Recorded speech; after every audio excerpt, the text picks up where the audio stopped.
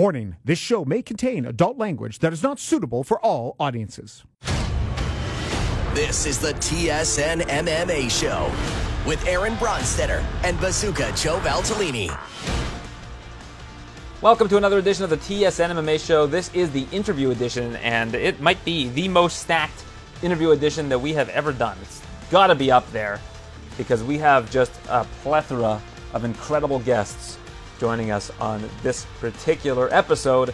We'll start with UFC President Dana White, heading out to Abu Dhabi on Wednesday after the Contenders Series, and it was great speaking with him, talking about really how stacked of a card UFC 267 is. I don't think people are giving it as much of its due, maybe because it's free for ESPN Plus subscribers and they didn't want to charge for it, but I just think that there are so much talent on this card, and I'm not talking about just in the main and co-main event. I'm talking about from top to bottom. This is a really, really excellent card, so really looking forward to watching it, and of course, speaking to the big boss himself, UFC President Dana White.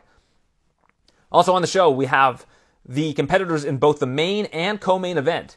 We have Glover Teixeira, Jan Blachowicz, Petr Yan, and Corey Sandhagen all joining this particular show. Love speaking to these guys. Such smart, gifted individuals, and I'm blessed that they were able to share some of their time with me. So, pleasure speaking with them. Also, Khamzat Chimaev returning to action after a 13-month layoff, the longest layoff of his career. Pretty unbelievable to see the success that he had and how it was unfortunately derailed by COVID-19. A subject that he's not really too eager to speak about his recovery, but he says that he has been training hard for the last 3-4 months and feels like he is back to normal. So looking forward to speaking with Khamzat Chimaev, as well as two big stars from other combat sports dialects. We've got Cedric Doumbé, who is making his mixed martial arts debut on November 1st at Super Combat in Dubai. He joins me to talk about that, as well as what the future holds for him in mixed martial arts. He is done with kickboxing. He says he was getting bored of it and now has moved over to mixed martial arts. So it's a pleasure speaking with Cedric Doumbé. And the GWOAT, Claressa Shields, joins the show. She is competing on Wednesday for the PFL, the final PFL show of 2021, where all the tournaments will wrap up and the GWOAT will get an opportunity to shine for the second time. So let's get to it. So much to talk about and so much for you to listen to. And I would appreciate if you rate and review the show. Always helps us out. But without further ado, here's UFC President Dana White. UFC 267 is on the horizon, going back to Fight Island, and man, this is a stacked card. If you're not familiar with a lot of these fighters on this card, you should definitely get familiar. It's headlined by Jan Blachowicz and Glover Teixeira. If Glover wins the championship, Dana, this has got to be one of the greatest stories we've seen in UFC history. At 42 years of age in a couple days, to get back to title contention in a division that's been completely lorded over by Jon Jones for about a decade, to get that title would just be something else. Yeah, I agree. And you know, if you look at, there was a little rocky part of his career there. It looked like he might be done. And then he turned everything around and went on this winning streak. And now he's, he's getting a title shot. I'm happy for him. He's one of the real good guys in the business. And same with the champion, Jan Blachowicz. He had lost 4 or 5 at a time, and then since then has won 9 of his last 10. So, I mean, a couple of years ago, if you would have said that you'd have a 42-year-old Glover Teixeira fighting for a championship against Jan Blachowicz, it would have been completely out of the question. Yeah, it's true. Yeah, you never know, man. You never know in this sport. It's as soon as you think a guy's done, he comes back. And then there's guys that you think probably aren't going to get beat for years, and they do. And Glover at a time was the guy you were bringing in to beat Jon Jones. I mean, he was about 32 when he came to the UFC. He was beating everybody in Brazil. Came into the UFC, was cruising, and then met up with Jon Jones and didn't get it done. But here he is, all these years later. Well, he was talked about for a long time before coming into the UFC. You know, he had immigration problems and couldn't get into the country. And but everybody, he was a very hot prospect at 31 years old. You've also got Jan versus Sandhagen, kind of a weird fight because both are coming off of a loss and it's for a title, but it's one of those situations where nobody's complaining because this fight is just awesome. It's the two of the best guys in the division and two guys that probably, if you look at the top 4 guys in the division, you got Dillashaw, you got Sterling, and you got these two, and they're pretty much equal talent. It's pretty busy up there at the top. Yeah, it's number 1 versus number 3. And when you say he's coming off a loss versus the champion. and a very controversial finish. And same with Sandhagen. I think a lot of people thought Sandhagen had beaten Dillashaw on the cards. Yeah, I know. Yeah, I agree too. Another controversial loss. So, listen, anytime you got number 1 versus number 3, and especially with the way that the Jan fight ended, and Jan was dominating that fight, you can make it sound like that, like two guys are coming off a loss, but... Yeah, it's based on their records, but at the same time, of course, we saw how the Sterling fight went down. It was it was an illegal knee, but a lot of controversy there. And then, of course, with Dillashaw and Sandhagen, just a razor-thin decision. I agree. Yeah, the top 5, everybody in the top 5, from Sterling to Jan, Dillashaw, Sandhagen, Font, Jose Aldo. And then number 6 is Merab, 7 is Cody Garbrandt, and 8 is Frankie Edgar. The whole division is stacked with killers.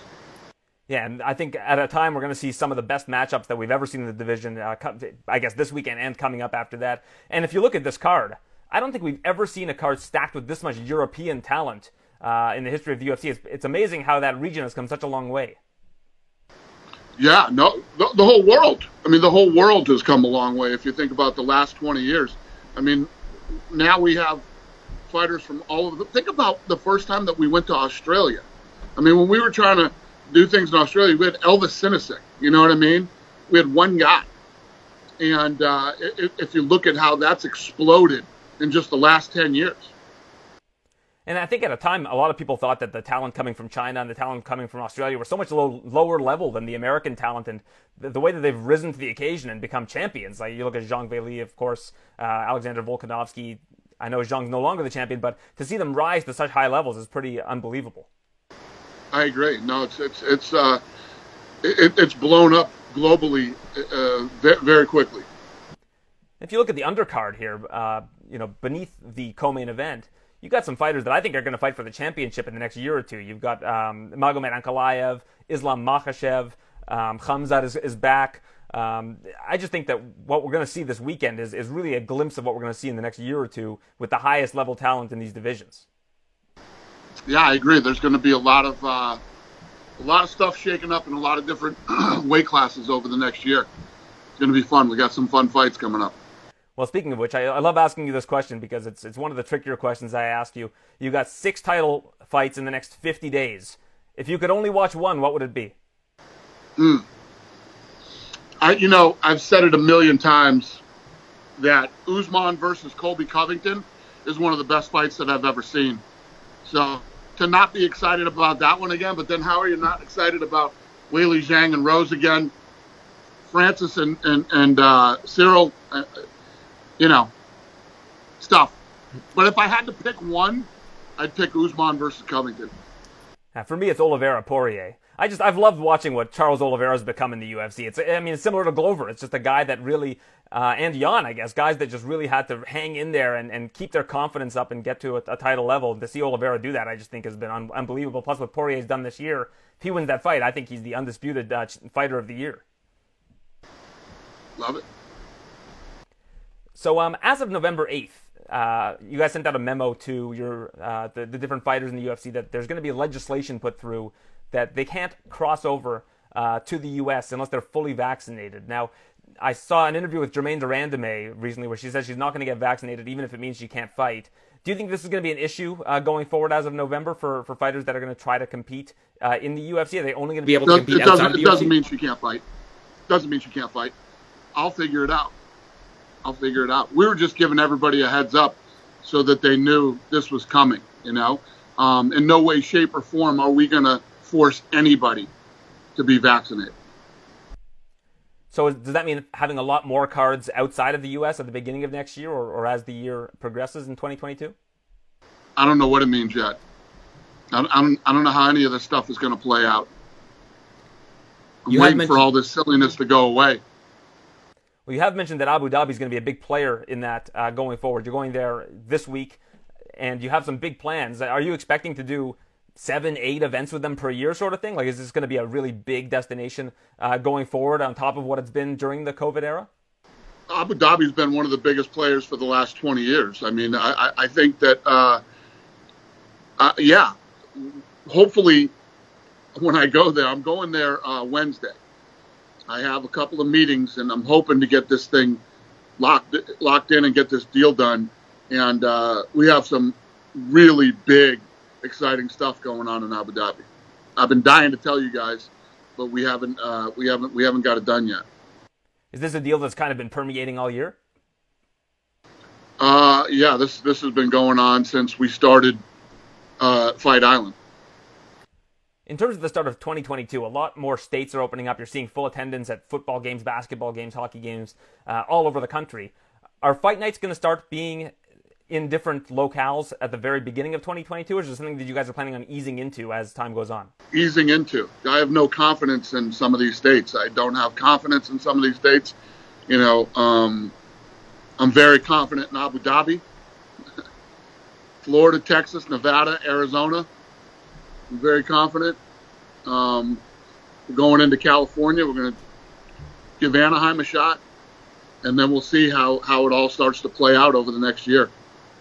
So at the beginning of January, we're going to still continue to see fights at the Apex going forward until further notice, sort of thing? I hope not, but yeah, if that's what we got to do. This past week was an interesting one with Paulo Costa and what happened with him. Had he had a poor performance and fallen flat, is there a chance you would have cut him because of all of the hijinks from last week? I don't know. It wasn't a poor performance. It was awesome. The fight was incredible. He obviously was in shape. He came to win. So I don't know. I couldn't answer that question. It wasn't a crappy fight. It was an awesome fight. So. Well, I can't disagree with that. That fight was fantastic. I actually think it raises his stock if he goes to light heavyweight. I know he's talking about staying at middleweight, but if you look at the light heavyweight division, he can move up that chain really quickly. We've already seen him fight Israel. It was a very poor performance. If he wants to continue to not have to cut so much weight, I don't understand what the barrier of entry is for him is mentally to go to light heavyweight. It just seems like a better fit for him. I just think he feels like, obviously he has a hard time making 85, but he's a small light heavyweight. Light heavyweights are huge. So I'm sure that's what he's worried about. If you look at the fights that you could have for him, though, you look at like Johnny Walker, Uzdemir, like there are just so many matchups that would fit him better, I think. I think his style of fighting is better for light heavyweight as well. Yeah, there's definitely fun fights you can make with the guy. He's got a good chin, and he's got heavy hands, so it makes it fun. I think he's just worried about being too small for that division. Did you end up having a chat with him at any point in time after the fight to pick his brain on what he's thinking? No, we did not. And finally, Nate Diaz, you were talking about after this last fight. He's got one fight left on his contract. How important is it for the UFC to keep him long term? He's become a big star in the promotion. When you look at his future, do you see it being in the UFC for the next couple of years to come?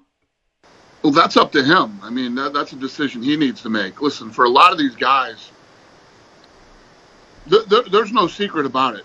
If you believe that you are one of the best in the world, and you believe that you can win a world title here or hang with the top 5, then this is where you should be. The minute you start doubting that that's the case, you got to start looking at other options. I had seen that. I saw the other day that who was it? The heavyweight that came out. Rumble? Huh? Rumble? No. We were just talking about it. He was saying that he was upset with me. Okay. No. The other heavyweight. Is he in the UFC? Yeah. Oh, Junior Dos Santos. Mm-hmm. Okay? So Junior Dos Santos said some stuff the other day that, that he was upset and I was all about money and all this other, and the way that he left. Listen, how old is he? I mean, he's in his 40s now. He was on a 4 or 5 fight losing streak. And, they're just there comes a time in a day where I have to make a decision when a guy keeps losing and he's at a certain age.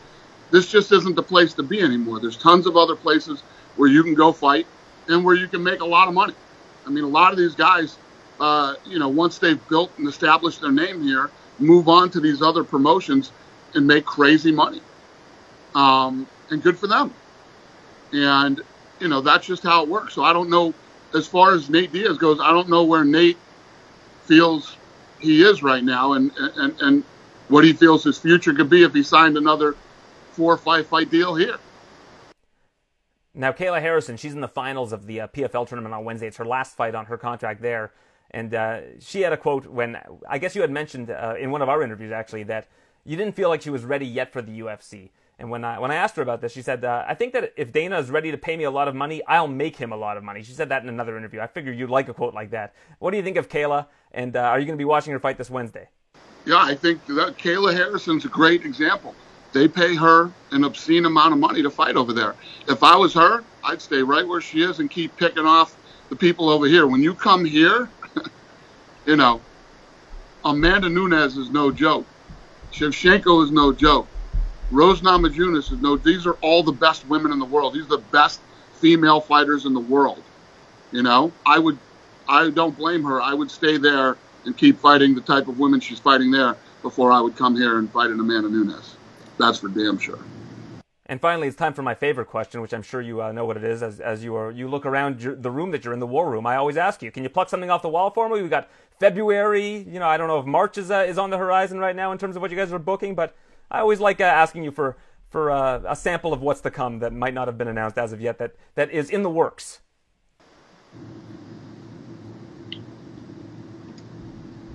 Right now, we got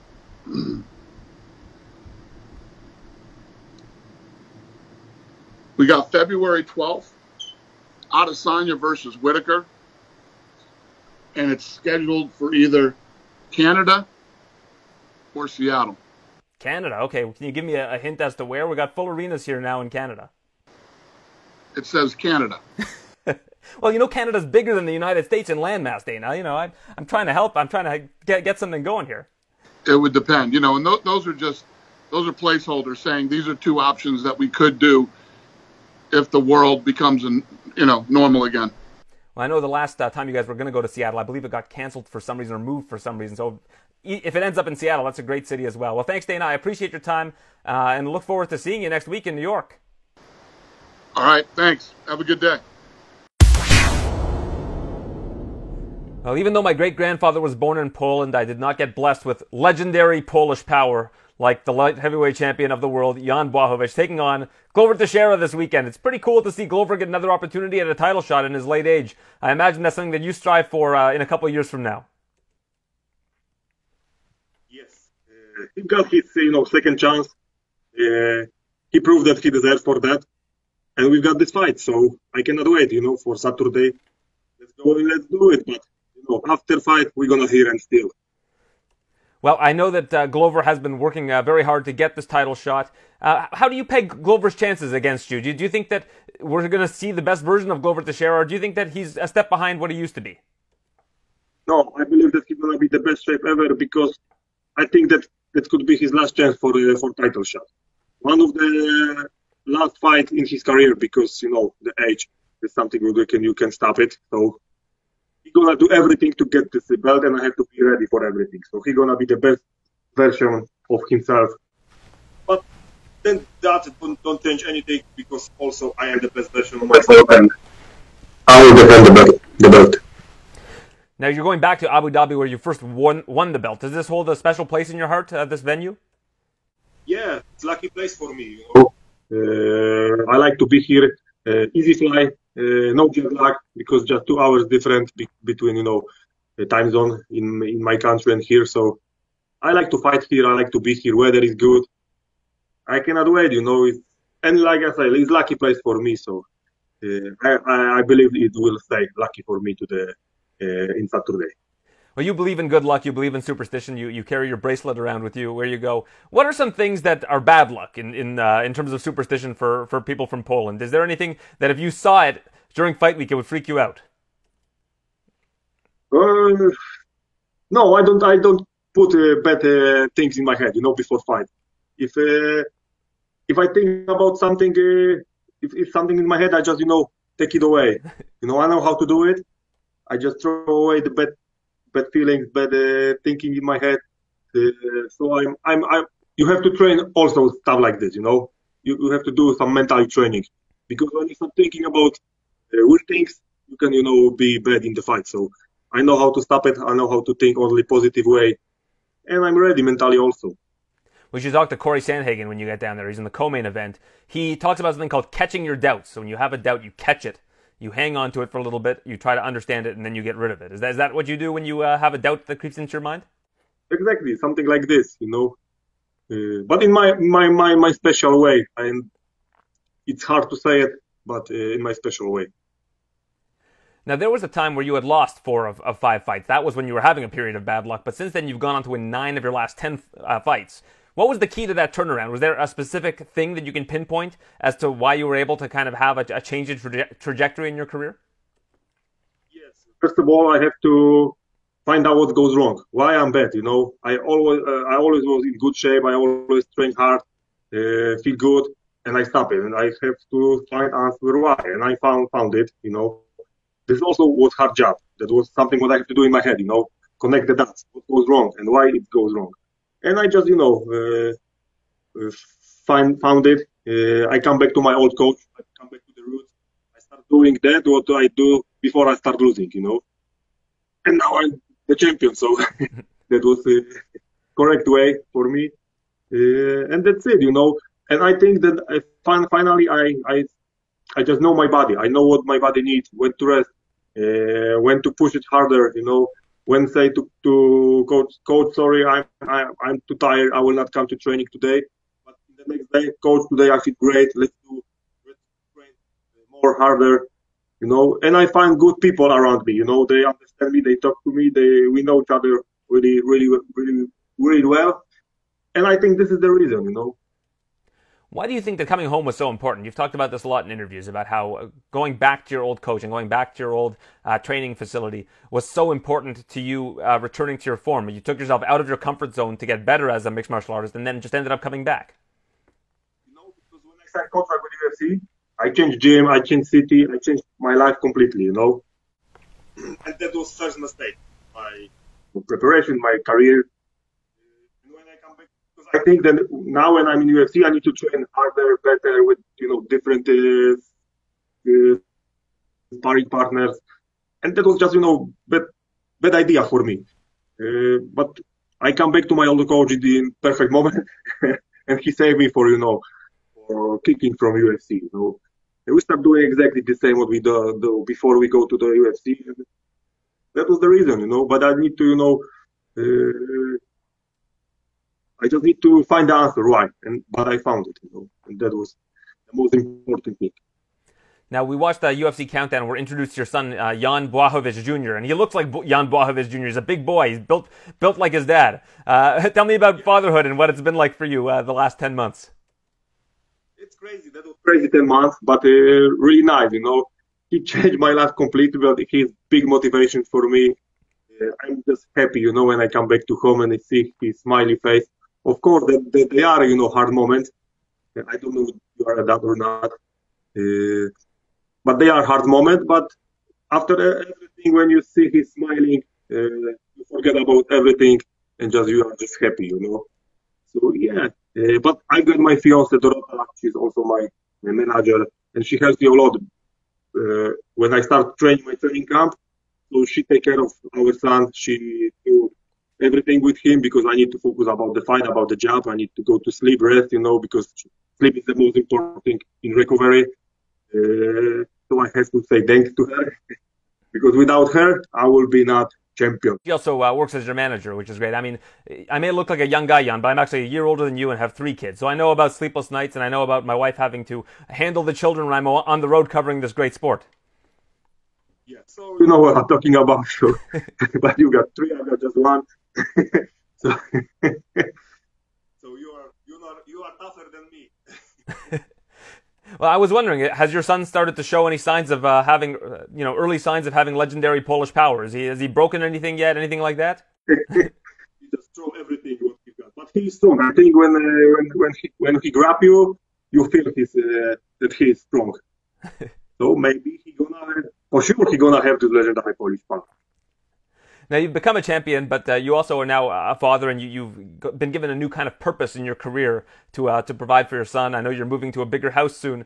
But do you feel more or less pressure now? Now that you're the champion and you've gotten to the promised land, is there more pressure for you to defend the title than there was for you to get to becoming a champion? Or do you feel like there was more pressure earlier in your career, and it's a little bit easier for you now that you don't have to worry about that pressure? No. The pressure is good for me. I like this pressure. I want to feel this pressure because a couple of fights ago, when I don't feel this pressure, I lose this fight, Because then I don't know why, but I just go to the fight and okay, doesn't matter. I don't feel anything, and it was bad for me. If I feel the pressure, that it's okay, it's good. So everything is like should to be. But I know how to change this pressure for the fuel, The pressure don't block me, but this pressure give me power. That's why I love this pressure. And I feel the pressure every time the same. When I wasn't champion and now when I become a champion and when I defend my belt. I don't know how closely you were following Fight Week last week, but it looks like you now have a new competitor in the light heavyweight division in Paulo Costa. I was wondering what you thought about everything that went down last week. Yeah, right now I focus about my fight about Glover, but I see that they fight in 205. I don't know what happened there, but he's great fighter, one of the best, and he do something like this doesn't look good. It's not like pro. But this is not a question for me. Vettori agreed for this fight, won this fight, so it's better for him, And I'm happy for Vettori. I don't know why he don't want to cut his weight. So you're not going to show up in Abu Dhabi and say the light heavyweight division is now 225 pounds and I'm the champion of that division. Nothing like that's going to happen in Abu Dhabi? No, I'm going to do my 205. Correct. Like, pro. And I'm going to be a steel. There are a lot of good fighters. Light heavyweight champion. There are a lot of good fighters coming up in 205 now. You've got Magomed Ankalaev is on the same card. Of course, like I mentioned, Costa is now in the division. Yuri Prochazka is going to be a backup for the title fight. What do you see in your future? What do you think your roadmap is going to be for the next couple of years for you in terms of who you think challengers will be for the title and whether or not you decide to move up to maybe heavyweight in the future if you decide you no longer want to cut those pounds? I don't know. We will see what's going to happen. Yuri Prochazka is a backup fighter. So maybe after this fight, he will gonna be my next opponent. But still, it's Rakic, it's Ankalaev. So maybe they do some fights and everything changed. But I'm happy because they motivate me to go to the gym to train hard. Because I feel I feel them on my back. Young fighters want to take my belt. I just cannot give it to them. So it's good. Division is great. It's strong like never before, and I'm just happy. And you say about heavyweight. I think I will defend the belt 3-4 times, and then I will try my skills in heavyweight. All right, well, we look forward to that. I think that's going to be a big deal if you do move up to the heavyweight division, try to become a 2-division champion. Well, Jan, we always appreciate your time. Congratulations on getting to spend a lot of time with your son and returning back to the place where you won the title in the first place in Abu Dhabi this weekend against Glover Teixeira. Appreciate you. Look forward to speaking with you again. Thank you. It was a pleasure for me to talk with you. Thanks one more time.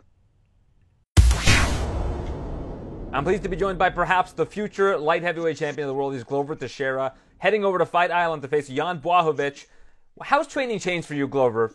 From the last time you fought for the title to this time, do you do less sparring in the gym, spend less time in the gym? I'd love to hear what the difference is. I do spend less time in the gym. I do preparation different. I do my hard conditioning and hard like a pre-camp preparation.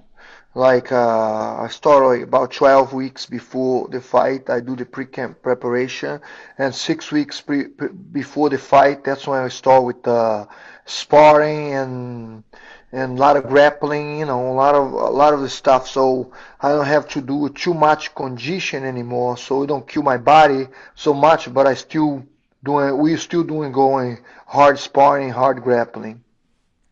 Do you feel like training with Alex Pereira now, who's now come to Connecticut to train with you, you're equipped to deal with any sort of striker on the planet having to deal with Alex every day? Yeah, man, the guys is very helpful. You know, he's smart. He's a very good training partner, and it's amazing to have a guy like that in my camp. You know, it's a big plus to have Alex here. Is he coming with you to Abu Dhabi? Because I know he's fighting the next week in his UFC debut in New York. Yeah, yeah, no, he can't. You know, he's fighting November 6th. He's gonna stay here and finish up the preparation. We got a couple guys that are gonna stay here with him, and he's ready to go, man. He's not going. Yeah, it'd be crazy if he'd go. You know. And what about you? Are you going to New York afterwards to bring the Glover Teixeira victory parade is coming back to America, and you'll join him in the corner? Yes, yes, I'll be there. You know, it would be he would go otherwise. You know, if he was my fight was after his, but definitely, yeah, I'll be there for him. Yeah. Who's going to be in your corner for UFC 267? Fernelli Feliz, John Heckama, Jen Nando, those are the three guys that always go, and we got one more, Ali Feliz. That's the kid, 18 years old boxer that helped me up so much for this fight. His style, kind of similar to Jan Blachowicz, so I'm bringing him to finish up the preparation in there because we're leaving tomorrow. Now, I know I'm an older guy myself, so I don't think of myself as an older guy. I'm sure you don't think of yourself as an older guy, but you are fighting for the title. But not only that, you're the only guy born in the 1970s who's actually ranked in the UFC. So what does it mean to you to have this opportunity so late in your career to be able to go for a title, which so few people are able to accomplish? Yeah, you good? You good with that, huh? The only guy, the 1970. Well, how old are you? You don't look that old, man. You look good. I'm almost 40. Good. I'm almost 40, but I appreciate it. So you're from the 80s. You're from the 80s, huh? Yeah. And I'm also not ranked, so I mean, you have me there too. Yeah.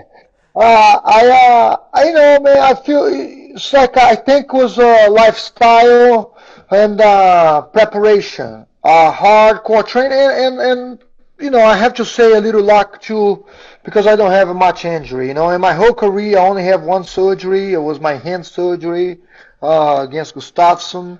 But like, yeah, man. I think and know how to train. Like I did a speech today in the gym, like talking about in my last training how you got to be smart and let your ego go. So a lot of times people want to get so much ego and want to go so hard and they want to win in the gym no matter what. And I do too. I want to win my training. I want to train good because I want to feel good. I want to make sure I'm good. I'm prepared for the fight. But it comes to a situation that I give up position so I don't get injury. You know what I mean? So I guess being smart training, get the right partners, and take care of yourself, stuff like that, man. So there was a time probably where you would have fought injured or at least sparred injured and things like that, or done sparring when you knew you probably shouldn't have. Now it's just about being smart about it and knowing when it's a good time to do it and when it's not. And I'm sure you've learned that over your career. Yeah. It's definitely been a time that, it comes like, because you train your body so much, and the last, you want to do the last stretch of the fight, like the last 3 weeks of the fight, you want to like, oh my God, it's 3 weeks left and I feel good, but like, let me push it so I can have that last week to cut weight. So you push it, but then you push it too much and you overload yourself with too much training.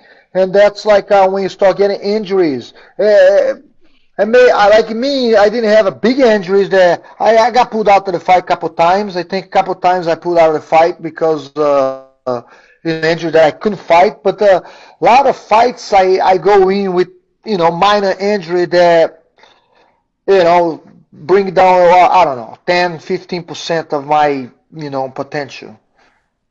Is there a chance that this is your last time fighting in the UFC? If you win the championship, it's very rare that fighters are able to retire as champion. Is that something that's crossed your mind?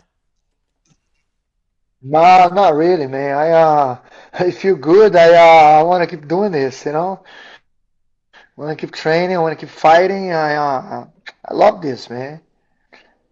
I don't feel like you say. I don't feel like 42. I don't feel like I don't even think about the age, man. People, it's kind of good because people give me credit for that, but I just feel like, hey, man, because I'm feeling better. I'm feeling better lately. You talk about like 2, 3 years, 4 years ago, 5 years ago for that matter.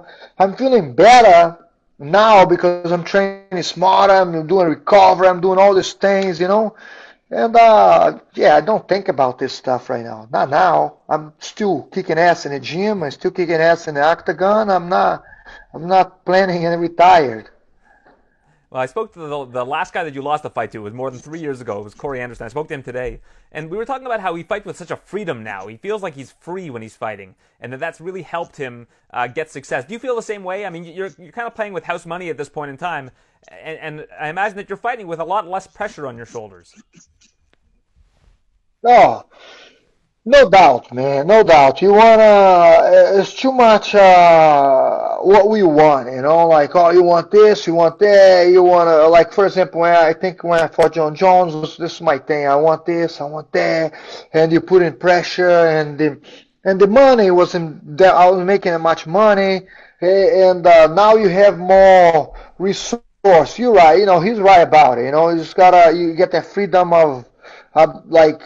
I live simple. No matter how much money you make, if you don't live simple, if you be stupid, you're gonna spend all your money. Ask Mike Tyson there, But like, of course, he's doing good now. But when he was young, he was making all that money. He spent it all. But what I'm saying is like, live simple, making good money, and free. Like no pressure. Now, you've spoken about in interviews about how you like to have a nice drink every now and then on the weekends or at night. When was the last time you had a drink? Because now you're taking the fight camp very seriously and you want to stay away from that right now.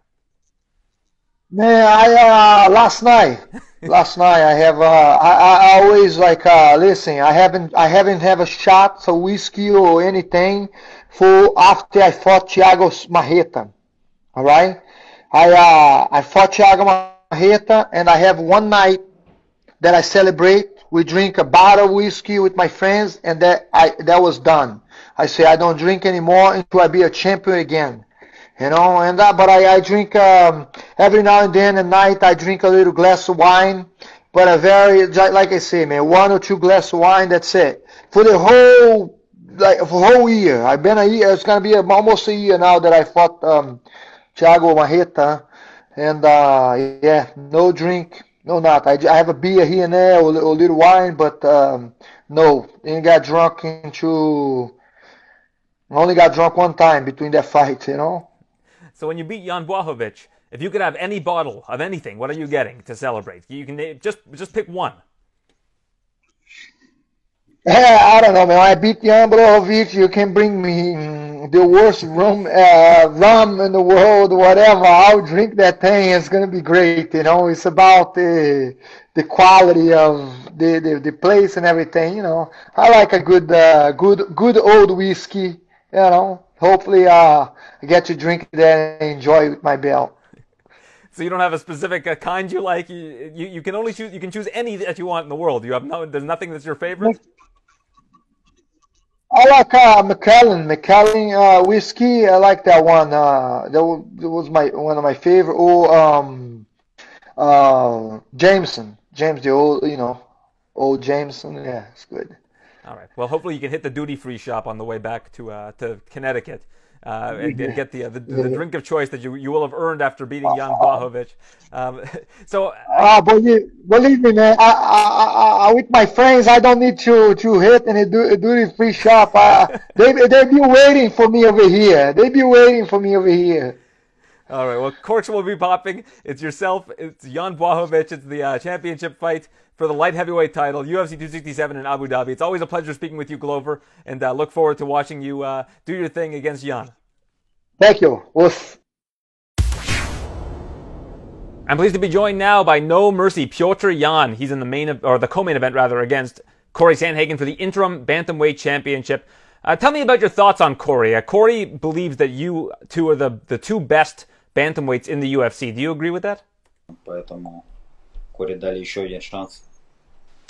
Corey is well-deserved opponent, and since Dillashaw is injured, he got another chance to fight for the belt. I looked at the schedule for Corey Sandhagen that he's had since June of last year, 510 days. Yourself, Marlon Moraes, Frankie Edgar, TJ Dillashaw, and Aljamain Sterling. How much do you admire somebody that's able to have such a difficult strength of schedule and stay in the championship mix? Сильных соперников, поэтому мы и будем драться с ним за настоящий пояс. Yeah, of course he's a strong opponent who beat a lot of tough fighters in this division, and that's why he's in this position to fight me for the belt.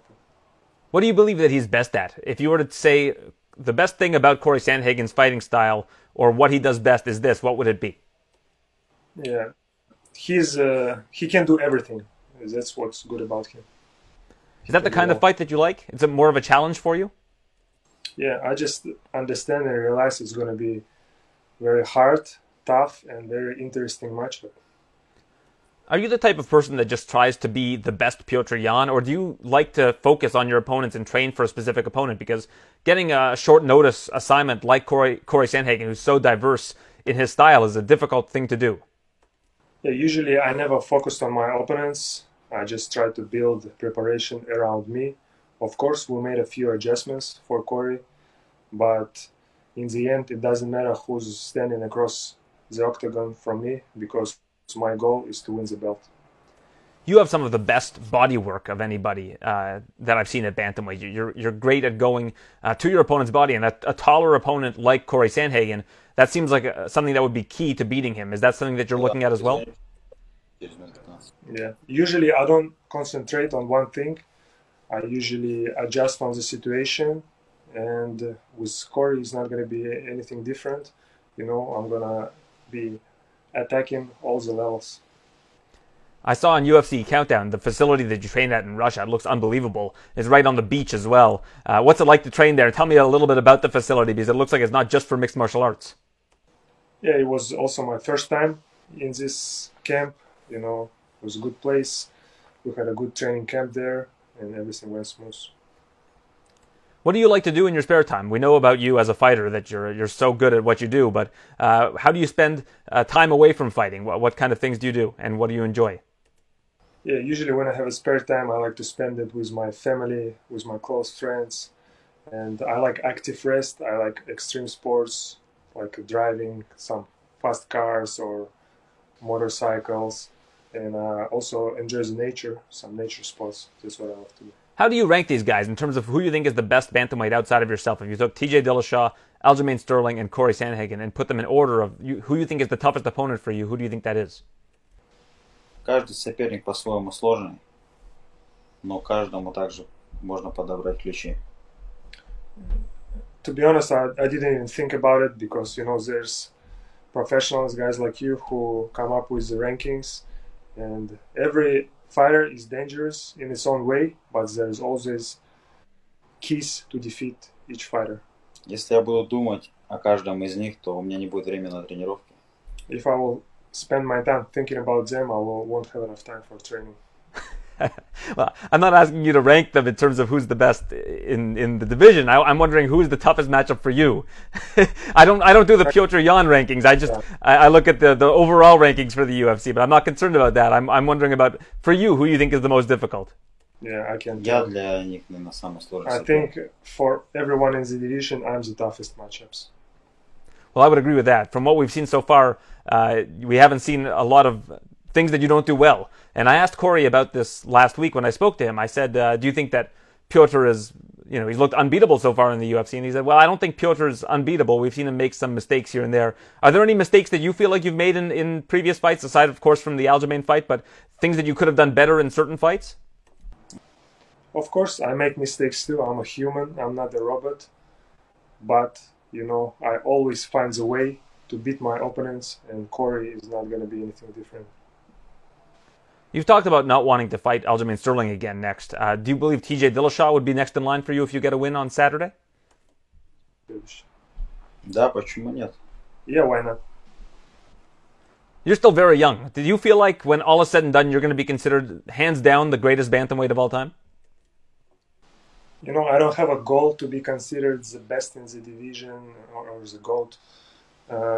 It's kind of weird to think of myself in that way, but I like to speak with my actions, so my action will tell. Well, your work does speak for itself. You've been dominant so far in the UFC. Thank you to you, Petr Yan. Thank you, Sayat Abrakhmanov, for translating. Appreciate you both. Spasiba, brat, and best of luck on Saturday against Corey Sandhagen in the co-main event. Thank you, Aaron. He looks to become the interim bantamweight champion at UFC 267. He is Corey Sandhagen taking on Petr Yan in Abu Dhabi. Have you been to Abu Dhabi? Have you fought there at all during the pandemic? Yeah, I fought Moraes there in Abu Dhabi. So what did you think of that experience in terms of going over there and the jet lag, anything along those lines? No, I loved it, honestly. I thought, getting on a sleep schedule was really easy as long as I do it immediately. And then the hotel we stayed at was awesome. I got to fly business class for the first time, which was awesome. And I had nothing but good times in Abu Dhabi. Well, hopefully you get to fly business class for a second time this time around, because there's nothing better. But let's talk about this assignment and how it came about. Obviously, we saw that Aljamain Sterling had pulled out of the fight. Now they went with you. I mean, I know Rob Font was in the mix, but was having complications with COVID, from what I understand, and TJ Dillashaw, of course, injured. How much of a relief was it when you found out that you were the one who was going to get the shot?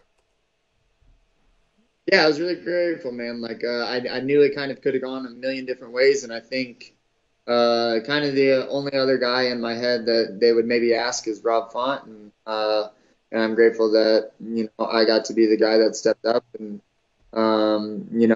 he was having complications with COVID, so I hope he's doing better now. Sometimes the stars don't line up, and they lined up for me, and but I know Rob Font will definitely be up there one day. It's one of those weird situations where I know both yourself and Petr are coming off of losses, but nobody seems to be upset about this fight. Nobody seems to think that you don't deserve the fight, or that, of course, he doesn't deserve the fight. So that must be a good sign for you, because I think that the fight with TJ was so competitive, really a fight of inches, that I had scored for you, and I know a lot of others had scored for you, but again, just a very close fight. Yeah, really close fight. And I think that this is, of course, I believe that I'm the best still, even after, losing a really close split to TJ. I still think that, I'm better than TJ, and that I was able to beat him up better than he was able to beat me up, which is, what I focus on maybe a little bit too much, not the aesthetic part. But anyways, I think that these are, we're like the two best guys in the division. I think, that probably takes some stones to say, considering that I lost to Sterling, and I'm coming off of a really close split, like I said before. But I really think that we're two of the most skilled guys in the division, and I think it's it's definitely a fight that I think most people are excited about. I hope, at least. Well, it's very busy at the top with all of the different people that we've been talking about prior to this. Now, with this particular fight with Yan, I imagine you probably feel like he's the toughest opponent you've fought so far in the UFC. I mean, the guy just has looked almost unstoppable in his UFC tenure. Yeah, I wouldn't say almost unstoppable. I think that he's human just like everyone else, and he makes mistakes just like everyone else. I think that he's done a really good job of figuring out how to win fights and how to be a killer, and I think that that's really great for him. And I had a little bit of a longer trip to the top. I had to do a little bit more learning before I got to the top, and that's been my journey, and his journey's been different, and I'm really excited to see who's better. Yeah, the fight with TJ, I think, is probably a very good dress rehearsal for this fight, because I think it's going to be a similar kind of pace, nonstop action for 5 rounds, if it goes that long. Do you feel the same way? Yeah, I think I'm definitely ready for some pressure. I'm definitely ready for 25 minutes of hard work, and yeah, I think that it's going to be a very fast-paced fight. Now, I watched you on UFC Destined, and you had talked about catching your doubts. Can you walk me through that process? Because I'm sure that a lot of people could probably learn from you doing this and learning how to do this on your own. Sure, man. I think that we have a lot of things running through our brain that we're just not aware of, and that's because we're in a world and a society that is just nonstop thinking and nonstop doing things. And I think that when you are able to slow down and kind of, you know, whatever that means for you, whether that means going for a walk, whether that means meditating, whether that means writing stuff down, just spending time by yourself, I think it's a lot easier for you to just realize what's actually happening inside of your mind, because sometimes it does feel like a separate organism than who we are. And I think that the mind will try to tell you a bunch of crazy things just because that's the way that it's wired. It's not wired to tell you exactly what you want. It's wired to tell you what you should be afraid of and et cetera, et cetera. So I think just stop and pausing and making sure that you're thinking the things that you want to think is a super important skill to have. Have you used sensory deprivation tanks or anything along those lines? I haven't used one of those really. I like the YouTube visualization, anything, YouTube subconscious program, anything like that. I'm really into that stuff, but I haven't tried one of those deprivation tanks. I would recommend it, unless you're claustrophobic. But I would recommend sensory deprivation tanks are awesome. I haven't done one in a while, but you just kind of lay there in the dark. You're kind of floating, so you feel that kind of that sense, and then it's just you and your brain. Yeah, I love that. Yeah, seems like I will take you up on that advice. Okay, well, next time I check in with you, I'm going to expect to have a review of some sort. Okay, you got it.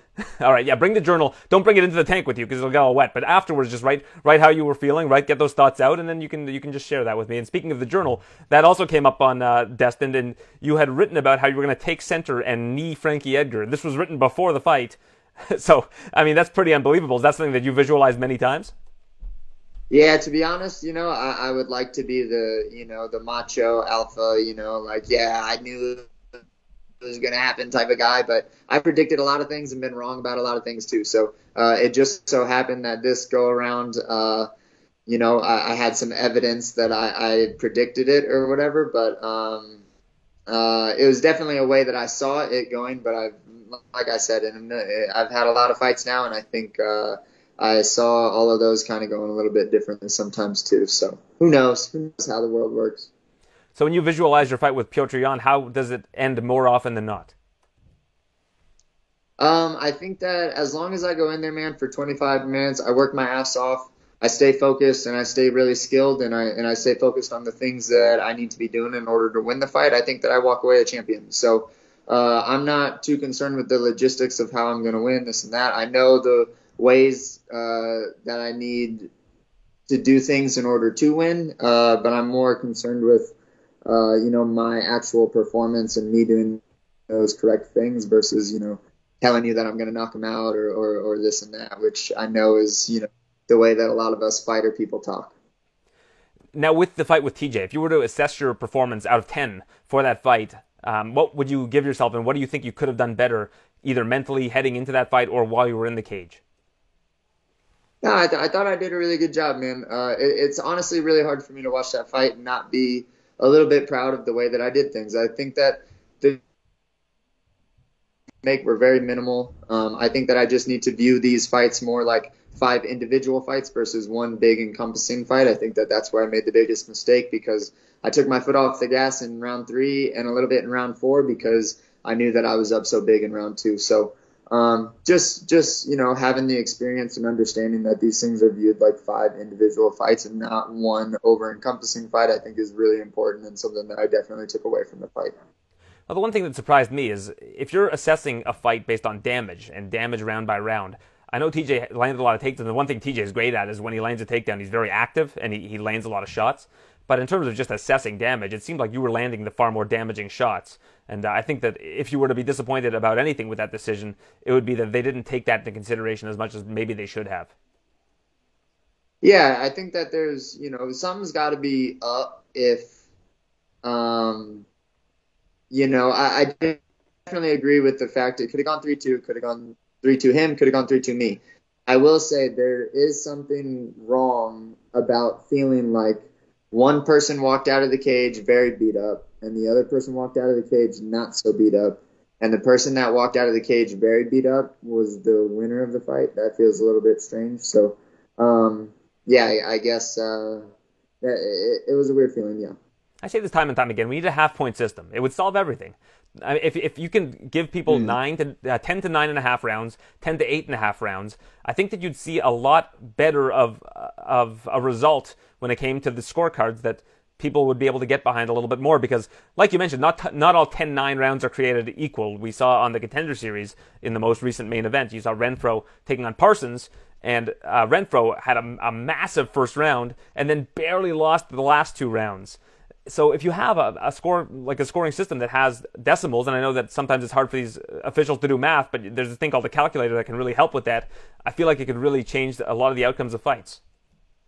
This is my first time actually ever hearing that idea, and I think that that's actually a really awesome idea. I'm not smart enough to, I think, come up with, the way that I think it should work. But I definitely, first time hearing that, that's actually a really great idea. A commission in Edmonton, Alberta, actually had implemented that for a time. This is probably about 10 years ago, more than 10 years ago, actually. And the first time I heard it, I just thought it was a brilliant idea, and I'd love to see it get implemented more often. That is brilliant, man. Yeah, it shouldn't be like an all or nothing type of thing. And I know we have 10-8s, but maybe just make 10-8s a lot less rare, But yeah, I agree with you. We're using a scoring system from a sport that has more rounds. So it's like we're trying to fit square peg into a round hole. And for MMA, I think just over the time that we've watched the sport, it just shows that it's not as effective as it could be. I mean, there's room for improvement. Yeah, I mean, like I said, man, I think that there is plenty of room for improvement to make these things, just judged better and more like a fight instead of, the way that we're kind of scoring them now. I definitely don't have all the answers. I've played with some ideas and stuff, but I have to operate inside of the rules that are now. So that's kind of what I think about. I feel like you're doing a good job with that, because you do prioritize damage, which is what the judges prioritize as well. Well, Corey, it's always a pleasure speaking with you. You're one of the more cerebral guys in the sport. I always love picking your brain, and I look forward to doing so next time when hopefully you have a belt wrapped around your waist. Yep, right on, Aaron. Thanks a lot for having me, man. Khamzat Chimaev is back after more than a year away from the octagon after smashing his opponents. 3 wins in 66 days, 87-1 in significant strikes. How does it feel to be back, Khamzat? Feels good. Feels nice. And so excited to fight now. It's a Saturday. Hungry. I can imagine so. Well, how have you been feeling? I know that you had some after effects from having COVID-19.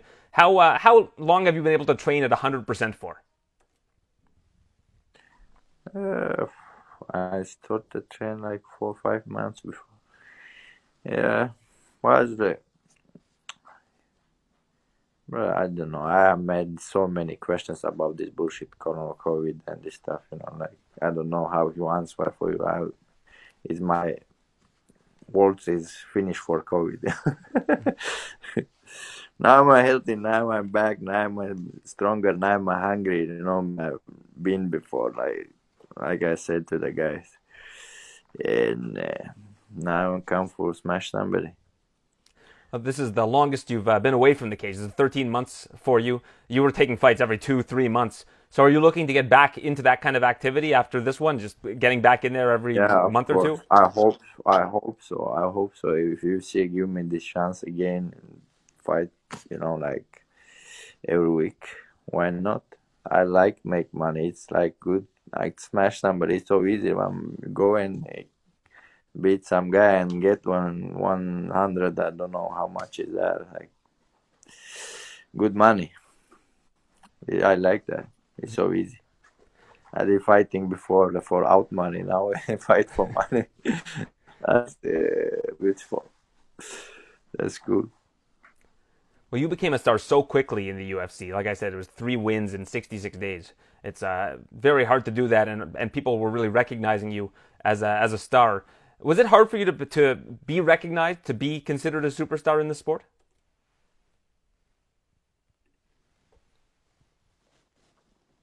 What? What did you say, bro? I was saying you won 3 fights in 66 days. Was it hard for you to become such a star, for people to start knowing all about you and wanting to know everything that you were doing? I know, that's cool. That's cool. When people knows you and like love you and hate you, that's good. That's cool.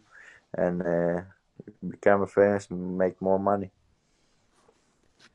So it seems like a lot of that is your focus, is to make as much money as you can, and try to fight as often as you can. So how many more fights would you like to get in 2022? If I could say you can have as many fights as you'd like, how many would you like to fight in 2022? How many is possible? Are you able to fight in the United States right now? I know that a lot of people are having issues getting to and from the United States because of all the issues around COVID. I don't know. Now I'm gonna go home vaccinated and do vaccine. And if you have vaccine, I hear like you can fight in the USA. I have visa, everything. I've been there. Now finish this guy. Maybe fight in Vegas.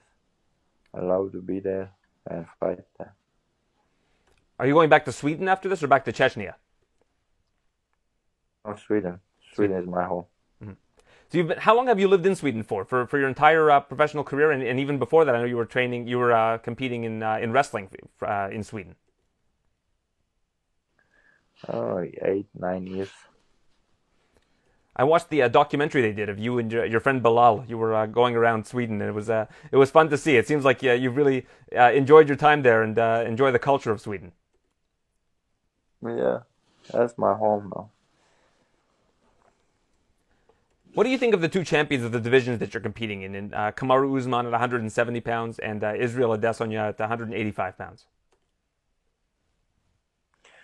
Now this guy is the champs, and I don't think somebody can beat 84 Israel. He's good. It's his time now, 84. I'm gonna take the belt 170, then I go up. If he's still champ, maybe hope fight with him too. Where do you want to compete more, at 170 pounds or 185 pounds? Now we focus on 170. And is it easy for you to make 170 pounds? You're a very big guy.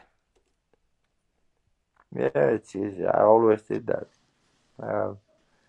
I started my career 170 and keep staying there. What can you tell me about your opponent, Yijing Lang? I don't know. I see some highlights, something UFC post about him. Don't know so much about this guy. I doesn't want to know. Why I gonna beat him Saturday, and why look at him? Just come to the cage. I hope he's come to the cage and fight with me. Yeah, there's some fighters that watch a lot of tape of their opponents and want to learn as much about them. You're just more focused on being the best, Khamzat. It doesn't matter to you what your opponent is? Yeah, for me it doesn't matter. Maybe like someday somebody get injured and change opponent. What do you wanna? You watch 3 months some bullshit guy and he don't fight with you, and then some guy jump in and you lose your time. Better to focus on yourself and be best Khamzat I can be.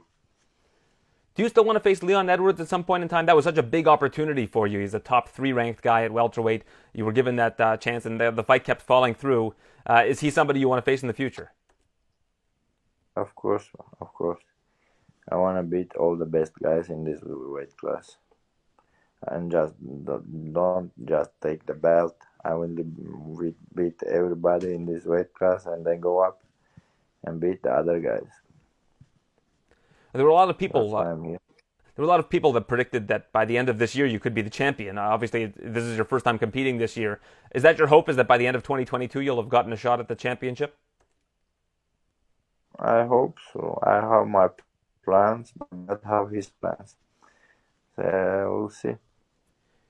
Is it going to be hard to find opponents for you, to find people that are going to want to fight you if you're able to do to Yijing Lang what you've been able to do to your previous opponents?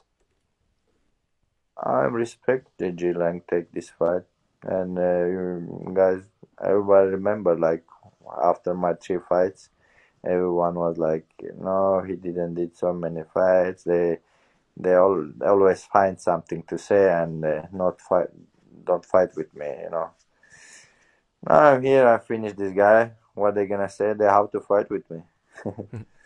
I'm coming. Woo. Well, having a ranking next to your name certainly won't hurt. People always want to fight the guys that are ranked. And one last thing I want to ask you about. You did that documentary, like I said, that I watched of you and Bilal in Sweden, and you did the interview Yeah. talking about Khabib and how there was a big misunderstanding. You know, some guy asked you on Instagram, said that Khabib wanted to smash you, so you responded, you know, the way that you would respond as a fighter. Obviously, that was just some guy, and now you have kind of cleared the air about that. Have you spoken to Khabib about that situation? Are you guys good now? I never said. One time I see this guy. We don't know each other. How I gonna talk with him? He's a good guy. Now is everything. We didn't have some problems. Like media makes some bullshit problems for people. I don't know. I was home. He was home. I was enjoying. He was enjoying. No problem here. Why? If have some problem, I have some problem with him. If he's have some problem, I think he will come to me and ask me why, something like that. If I have some problem, I'm gonna go to him, ask, I have like these problems with you, and yeah, we're good. This good guy, I like him, and yeah. All right, Khamzat, spasiba, brat. I appreciate you. Best of luck this weekend against Yi Jinglang, and I hope to speak with you again soon. Hopefully, you're fighting again soon. Thank you. I hope to.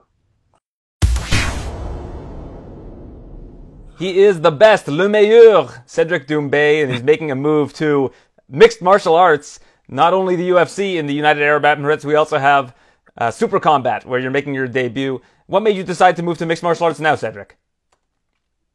Because I've done so many things in kickboxing, and now it's getting boring. So I beat everybody, and no organization couldn't find an opponent stronger enough to even afraid me to face me. So that's why I want a new challenge. And I guess MMA is a high level enough to excite people. Where are you training now for mixed martial arts? For mixed martial art, for now, for the next fight, I'm training in France. With Mehdi Othman. He's the best grappler in the France.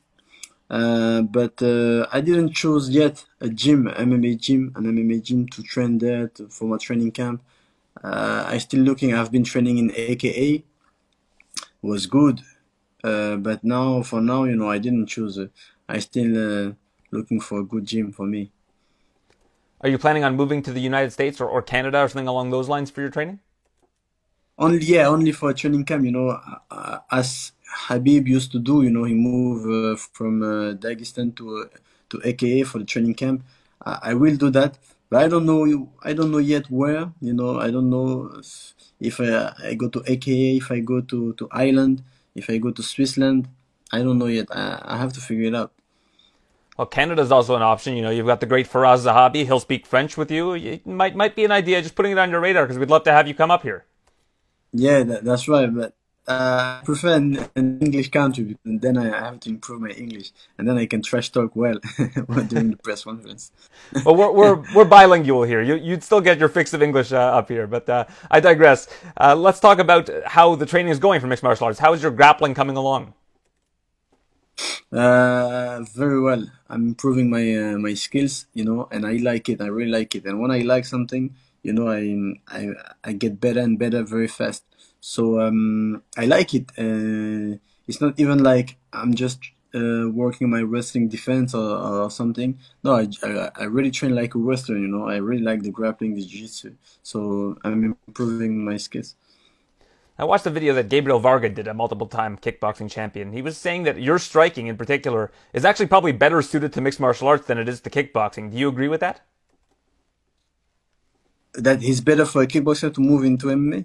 Yeah, he said that your striking style that you use in kickboxing is actually probably better suited to mixed martial arts.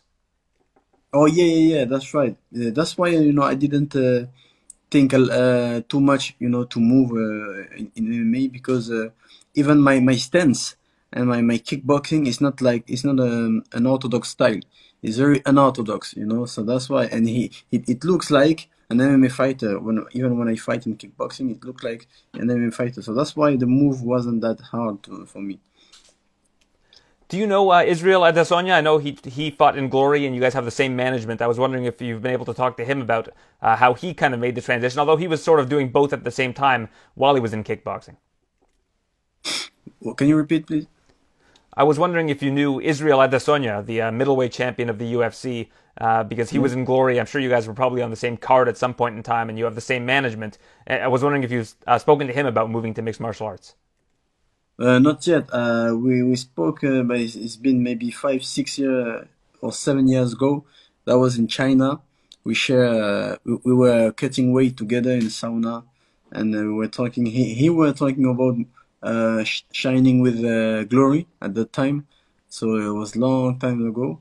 And but these days, these years, I didn't talk to him. But I will talk to him again. Well, you actually fought Brad Riddell, who's his training partner and is in the UFC now. Yeah, I know him. I know Brad Riddell very well. Yeah, we fought together in China. That was good. He's a good guy. He's strong. He got a very, very strong left hand. And but I think I will not face him again because he's not the same weight class now. Yeah, he's at 155 pounds now. You're going to stay at 170 pounds in mixed martial arts? Yeah, I have to. I can't go down. Did you cut much weight? I know in kickboxing, weight cutting is not really as big of a thing in mixed martial arts. In kickboxing, it's not a strong cut weight, like MMA. MMA, they cut weight a lot, So, and I know guys in 170, they are very, very big. They are 90 kilograms when they don't fight. But I don't want to cut that weight a lot, I feel very good in welterweight, so I will stay in welterweight. Even if in the cage they will be bigger than me, I don't care because I eat harder and I'm faster and I'm smarter. Well, I feel like when you're fighting some of these bigger welterweights, it's going to feel like they're in cement when they're trying to face your speed. They're going to be very, very slow, I would imagine. In your eyes, you're going to be able to predict what they do. I guess it's probably the grappling that's going to be the issue. Is if they're a lot bigger than you and they get on top, you're going to have to get out of there. Yeah, of course. The grappling is going to be the only solution for them. But I'm training for that, and I'm ready for that. I'm not afraid about the grappling because I even know that my striking is hell of better than their striking. Now, in one so year, it's gonna be very, oh, sorry, go ahead. I say it's gonna be very difficult for them, to think about something to find a solution. In 1 year from now, where do you see yourself in terms of mixed martial arts? Do you see yourself still training in France or sort of still fighting in overseas promotions, or do you hope to be in the UFC or Bellator or something like that in a year from now? In a year from now, I think I will be in the UFC, beating everybody and calling the champion out. You think all of that can happen in 1 year? I mean, the MMA world moves kind of slowly. You think that you'll be able to do that? Yeah, I think I will be able to do that. In 1 year, I can beat a lot of welterweight guys, and then I didn't say that I will make the title. I said that I will be calling the champ out. I will be able to call him out. Well, I see you've been doing that on Instagram already. You had the UFC video game graphic with yourself and Kamaru, so you already have your eyes on the prize. Yeah, of course. I'm already focused, and even if I will do my MMA debut in 1 week, I'm not training for that guy. I'm not training for other guys. I'm training for the best, I'm training to face the best, so I'm training for Usman. That's why. And if Usman lose the title and then another one become a UFC champ, I will train for him. My goal is the champ, the belt. That's why I train. I train to beat the best and to get to become the best. Well, I've often said if you made the move to mixed martial arts, you're going to be a big star in this sport. I watched the video of yourself and Myrtle, the promo video that you guys did, and it's one of the best promo videos I've ever seen. It's just fantastic, and that fight lived up to the expectations. Yeah, that was a very, very good promotion video made by Teaser Prod and by my manager David Foucheroso. that was good. I like to do those things. I'm also a comedian, and I really like it. For me, it's just entertaining. It's really easy for me. It's very natural for me. So yeah, Glory Kickboxing also like it. Everybody liked that video. You're like, did you see the Netflix show with Gad Elmaleh? That's like what you are when you're coming to mixed martial arts. You're big in France and in Europe in kickboxing, and then you have to come and make new fans in North America. Yeah, that's exactly the what I'm doing right now. Because I know I'm the best in kickboxing, and I still got that belt because people were talking about former champion. No, I'm not the former champion. I'm the current kickboxing champion of the world. I'm not the former, and I'm looking for MMA prize, MMA title, world title. So it's kind of I have to make new fans in MMA discipline because people doesn't know me in the UFC especially. So it's gonna be easy, when you knock people out, the audience gonna like you, and that's what I will do. Yeah, you never lost the Glory Welterweight Championship. Another guy that never lost the Glory Welterweight Championship is Joseph Valtellini. He was inducted into the Glory Hall of Fame this past weekend, and I was wondering if you had any comment on that. Joseph Valtellini, I think he lost against Nicky Holzken. Yeah, that was before he was champion. Then he beat Mark DeBont and became champion and then retired. So he never lost the belt, yes. Okay, so, yeah, I like Joseph Valtellini. Also, I like his style. I really like his style, and you say he before he got the belt. You mean before Nicky? He fought Nicky for the belt, lost that fight, and then Nicky, I think, vacated the belt because he was injured. And then Joseph fought Mark DeBont and won the belt, and then he had to retire. Because I know that Nicky never lose in Glory before. Well, he lost to you. But yeah, before that he had never lost in Glory. Yeah, but he got injured and had to give up the title. Okay. I didn't know that. Oh, thank you for that information. Yeah, I like Joseph Valtellini, and he likes me also, I think. And we used to see each other in Glory Kickboxing. So I think now he's happy for me that I'm moving to MMA, and he's gonna wish me the best. And then I wanna be the only guy who is a kickboxing champion, and then he got a UFC belt or whatever. Yeah, we would love to see that as well. Did you watch Glory this past weekend? Did you see the fight between Rico and Ben Sadiq? Yeah. So I watched the fight. That was insane. That was a very, very good fight. Tell me how hard it is to be somebody like Rico, who can be the heavyweight champion, fighting the biggest, baddest guys for 8 years and stay the champion. Like, that's pretty unbelievable. But you know, Badr Ali almost did it. But almost. When I say that, people say almost because he got injured. But for me, Badr Ali beat Rico. Jamal, he almost did it, but I really don't understand what happened. Because for me, he didn't do a good fight, a smart fight, because he almost got the belt. Rico was in pocket. For me, Jamal almost won the fight, but I really don't understand what's happened. And then he got tired, and then I really don't know. I don't know. For me, it's not that hard to beat Rico, because Rico was on top a few years ago, but now it's very not easy, of course, but it's not that hard to beat Rico. Badr Ali knock him down 3 times or 2 times in a fight. Jamal knock him down, but I really don't understand what's happening. Maybe he's lucky, and that's good for him. Yeah, Jamal had the belt. He had the belt in the palm of his hands, and somehow he let it slip. I really don't understand. That fight was crazy. Well, it reminds me of when Tyson Fury fought Otto Wallin, and Tyson Fury's eye got all messed up. Like, Rico's eye was totally messed up, and they just let the fight continue. Of course, they let the fight continue, and he really Jamal really could beat him by using that opportunity of the eyes. But I don't understand. Maybe maybe the coaching. I really don't understand. But it's easy to talk when you're not inside the ring. So I can't say anything because I wasn't there. Well, he's also 100 pounds more than you are, so he tends to run out of steam a little bit faster. Also. So when would you like to sign with the UFC? You say that you see your future being in the UFC. If it was up to you, how quickly do you think you're going to be there? I want to make my first fight in UFC in the same fight card as Francis Ngannou and Cyril Gane. So it's pretty January. Quick. January. Yeah. That's what I hope. So my management is doing their best. But if it's not that card, it's gonna be for sure in 2022. So. Well, I'll tell you what. I'm going to see Dana White next week in New York. And I'm going to mention to him that they need to sign you. What I want to do is send him the link to the promo of you and Myrtle. I sent it to my senior producer at TSN, and he said, "This guy's my new favorite fighter. I've never even seen him fight."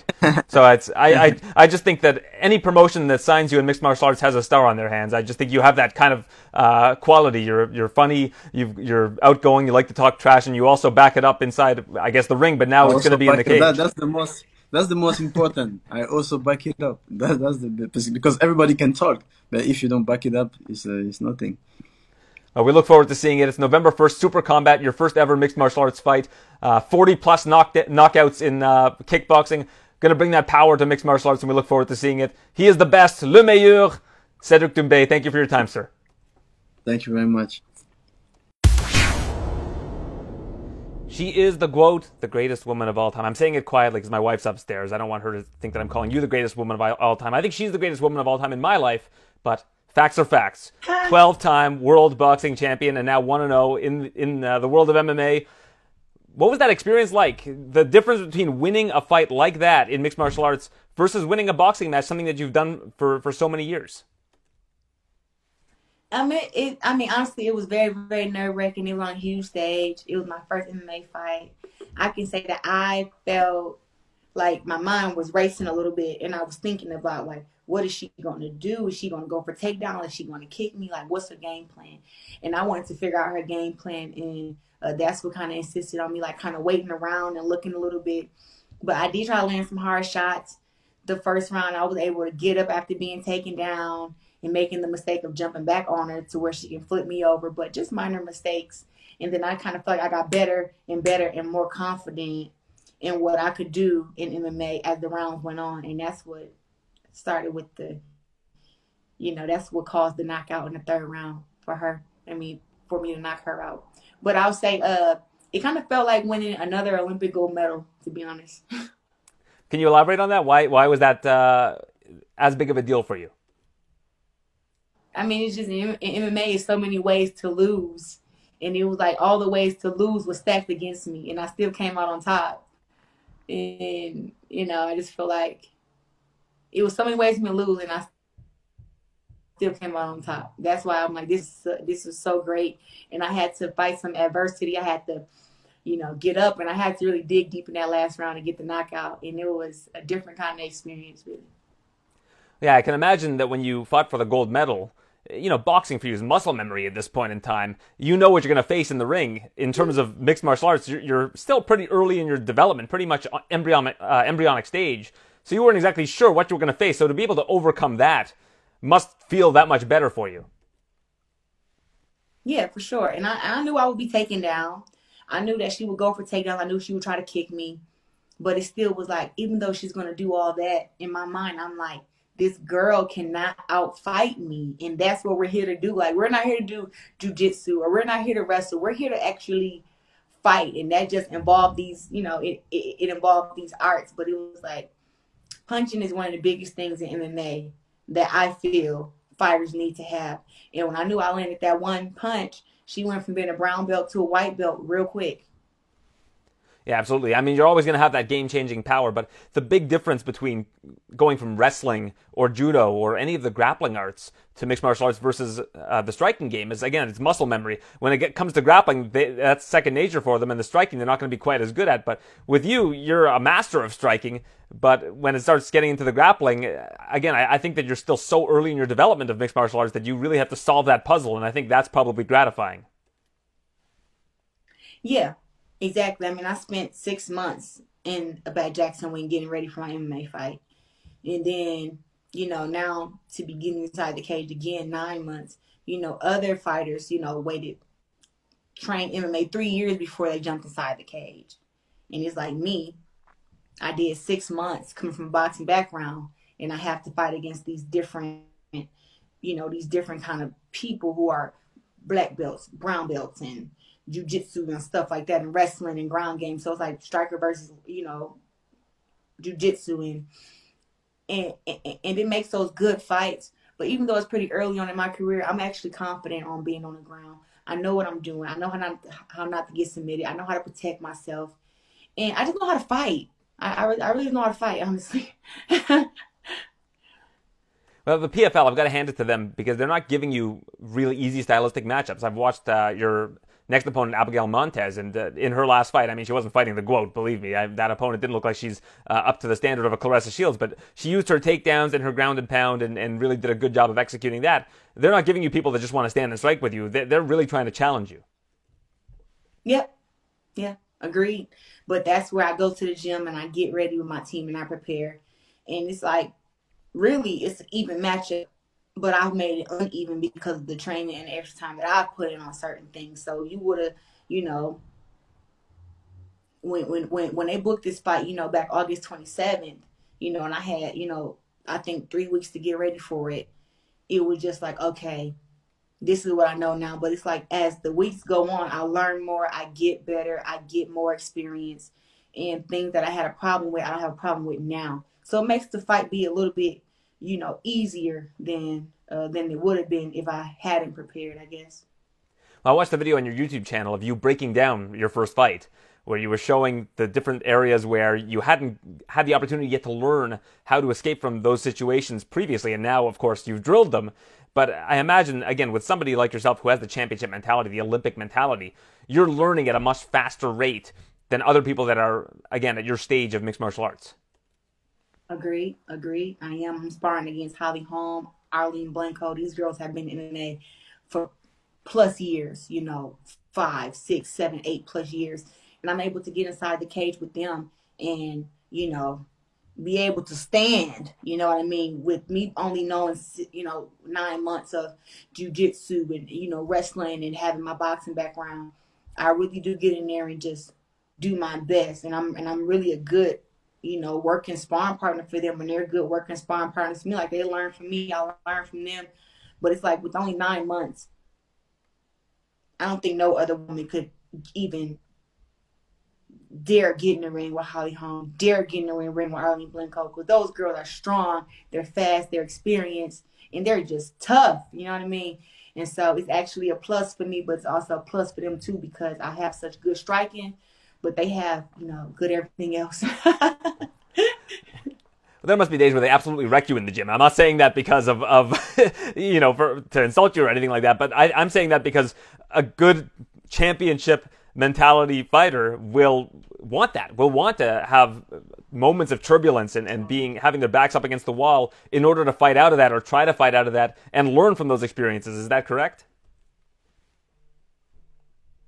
It's definitely challenging, but I don't get like destroyed by anybody. I just have too much heart for that. I try to make every sparring session be like it's a fight, and even though they got the experience and everything, I'm like, they may win the sparring session, but it's like, I fucking come to have a war. So they're like super prepared on their P's and Q's and when we spar and stuff, and it's kind of great because we can hug it out after. And then they're like, girl, you hit me with a good shot, or you did good in the clinch, or just telling me, like, feel confident in this, feel confident on the ground, feel confident on the cage. Like, you got it. And, just speaking from an MMA standpoint, Holly Holm is great enough to stand up with the best of them, right? And it's like, even with her, she's still like, fuck that, I'm not standing up with you, take down. So it's like, it just keeps me thinking. And also, she's a great striker too. So you have that there where, I feel like I'm a better striker, but she's such a great striker, and she's also a great striker with her kicks, and she's great on the ground, and she's great on the cage. And so, for her, when she uses all that against me, it just makes me better. But those girls are super tough, and it's challenging whenever I spar against them, whenever. Well, we've seen Holly win fights using just her grappling, where she takes down her opponent, holds her down, and dominates her in that fashion. Are we going to see that from you one day, in your opinion? Like, do you think that one day you are going to be at a level where you want to just take your opponent down and you can control them on the ground? Whatever my coaches want me to do. Whatever you got to do for the win. I'm not ever going to go on a fight like, oh, I'm going to take this girl down, just hold her down just to show off my skills. It's like, I want to get in there and I want to fight. So, yeah, I want to take you down. Yeah, I want to beat you up on the ground. Yeah, I want to ground and pound you. Yeah, I want to stand up and piece you up. But I'm not there to hold anybody down. Like, I'm there to, like, seek and destroy. What's your favorite submission that you've executed in a sparring session? No. No, I actually know, like, how I do, like, a triangle to arm, but I know a few of those things, the rear naked choke, stuff of that nature. But I think I got the rear naked choke one time. So it's still that part of your game is still a work in progress. I wouldn't say it's like my favorite, though. Yeah, it's still a work in progress, but I definitely like to throw the punches and know how to get to those positions. But I'm more of like want to beat people up and make them quit than choke them out and stuff. So I spoke to Julia Budd, who just got signed by the PFL recently, and we spoke last week. She's the longest reigning female champion in Bellator history. And I asked her about you, and she mentioned that she doesn't think you're going to be in the tournament next year. Has that been determined as of yet? It hasn't been determined of yet. But I think 2023 is the golden year for me. I know that she's highly accomplished and everything, so maybe she'll be in the next year. I believe so, but I think 2023 for me is the year. But it depends on what my coaches feel. What percent chance? Oh, sorry to cut you off there. What percent chance do you think there is that Kayla Harrison stays in the PFL?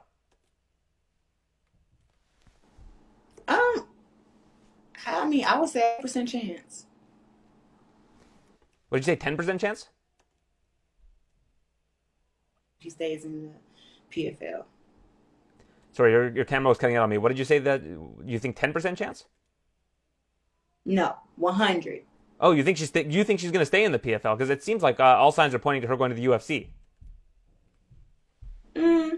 Yeah, but UFC don't have her weight class. Yeah, she would have to cut down to 145 pounds, and I mean, even that weight class is it's kind of a barren wasteland in the UFC. They don't have a lot of fighters in the higher weight classes. I believe that the PFL is doing a great job in building up the 155 roster. Signing myself and signing Julia Budd and having Kayla Harrison. I think that I don't think ever in the sport of MMA or boxing have you had, people that are two-time Olympic gold medalists fight against each other. And the one time it can happen is myself versus Kayla. So I think that's a storyline like in itself. And, striker versus, judo and, jiu-jitsu or whatever. So it's really a good storyline. But she may want to go to the UFC. She may want to go there, but I feel like just that 145 or 150, she's fought 155 so many times that having to get to 45 may be a little challenging. But hey, she got the skills and stuff to do it, so time will tell. Do you feel like it's destiny that you're going to face her at some point in time? I don't know. I mean, I think with us both being with the PFL and, me being signed and she's still with the PFL now and we're in commercials together and everything like that, I feel like it's possible to happen. But I know we both have our own journeys too. She's been in MMA way longer than me. So she may want to go and test herself against the girls in the, UFC or even Bellator. I feel like this is kind of a yearbook question, but where do you see yourself in 5 years in terms of MMA? That's funny. I'm 26, so I'll be 31. I see myself being maybe like a purple or blue belt in jiu-jitsu. I see, I just know I'm be like very well established in my kickboxing. I'm kind of well established in it now. I'll definitely have already competed in the PFL tournament. I'll be a millionaire. I'll be a millionaire next year, actually. So, whatever. Cool. Thank God for that one. And I'll have a kid at 29. So, maybe after I have my kid, I'll wait a minute and then come back and fight again at the age 30 or 31. But I'm having my child at 29 years old. That's the timeline for it. You mentioned next year you're going to be a millionaire. Is a lot of that attributed to how much you're going to get paid in MMA? Like, what's the difference between what you get paid in MMA versus what you get paid to headline a boxing event? I can say MMA purses aren't more right now, but I mean it's also the beginning of my career. So I had to compare the beginning of my career versus the beginning of my boxing career. I would say I made double more than what I made in boxing and MMA for just my first fight, which I made a lot of money for both of those fights. So, about 50 G's on one side and then double on the MMA side, plus sponsorships, endorsements, and things of that nature. So I think MMA has been more lucrative since if we're just looking at that, but the purses are still not more than my boxing purses right now. My boxing purses right now are pretty high, but in MMA I'm still working my way up. But it's a great start. I can say that. If you were doing like an autograph signing or something, and a 10-year-old girl came up to you and said, "Wow, it's the GOAT, Claressa Shields. I want to be just like you. What should I do? Should I go into boxing or mixed martial arts? Where can I have a better career financially?" What would you tell them? Financially, I would say MMA. Yeah, if I had to tell like a young girl to, which one can be more beneficial for her as far as in having like a lot of money, having a great, career and being backed, I would to go to MMA, especially if she's 10 years old. She got so much time to build herself up and be great. I'll just tell her what to do, like jiu-jitsu, wrestling. I'll tell her to go to all that stuff. But if I wasn't a 2-time Olympic gold medalist, me and you probably wouldn't be talking right now. Because in boxing, you really have to work your way up from the bottom in boxing. And, I mean, I put myself on a worldwide stage, and I've been able to come out on top, not just once, but twice. So that puts me a level above a lot of women, and that's why I can say I'm a 12-time world champ, within 11 fights. And final question for you. Coach Mike Winkeljohn, your coach, was on the MMA Hour with Ariel Helwani and mentioned that Jon Jones is no longer welcome in the gym. Now, Jon is still training with a lot of different coaches from Jackson Wink, and I know you were doing a lot of work with Jon Jones. Are you doing work with him outside of the gym now? What's that situation like? Johnny Bones has a lot going on or whatever, so I still, talk to him here and there, but I haven't been able to get any training sessions in with him. He's getting ready for, I believe, his return, and he got life stuff going on, so maybe next camp. But we spent a lot of time drilling together in my first camp, so he's a supporter, and I wish him all the best in everything he has going on. All right, thanks, Claressa. Really appreciate your time. It's next Wednesday at the PFL event. That is their championship event with all of the different tournaments coming to a close. You are going to be fighting on the event against Abigail Montez, and we look forward to watching you in there once more. Yep, thank you. A huge thank you to all of our guests: UFC President Dana White, Jan Błachowicz, Glover Teixeira, Piotr Jan, Corey Sandhagen, Khamzat Chimaev, Cedric Doumbé, and Claressa Shields. What a show. Thanks for sticking around and listening until the end. Really appreciate it. A couple housekeeping notes. Myself and Bazooka Joe will be doing our podcast in, I believe, probably tomorrow. So look out for that. I now have something called a review on Twitter. So if you follow me on Twitter, you can subscribe. Just go to my profile page and you can subscribe. It gets all of the interviews that I've done in one place for you to check out. TSN Edge picks, some news and notes, and even a music recommendation. So you can check that out as well on the weekly review newsletter that gets sent out. You can go to tsn.ca/UFC for all of our UFC coverage over at TSN. And next week, hoping to be in New York City for UFC 268. Back on the road for the first time since March of 2020. I can't wait. I've been doing all these remote interviews for more than a year and a half. I'm looking forward to getting my FaceTime back. And I'm not talking about the Apple application. I'm talking about just being face-to-face with all of these great athletes once more and seeing a lot of my colleagues in person. Really looking forward to that. So you can check out my coverage on TSN's website as well as, of course, social media and wherever you find my content, Instagram as well. So we will see you then. Thanks for tuning in. Have a great week. Thanks for listening to the TSN MMA Show. For all the latest UFC news, visit tsn.ca/UFC.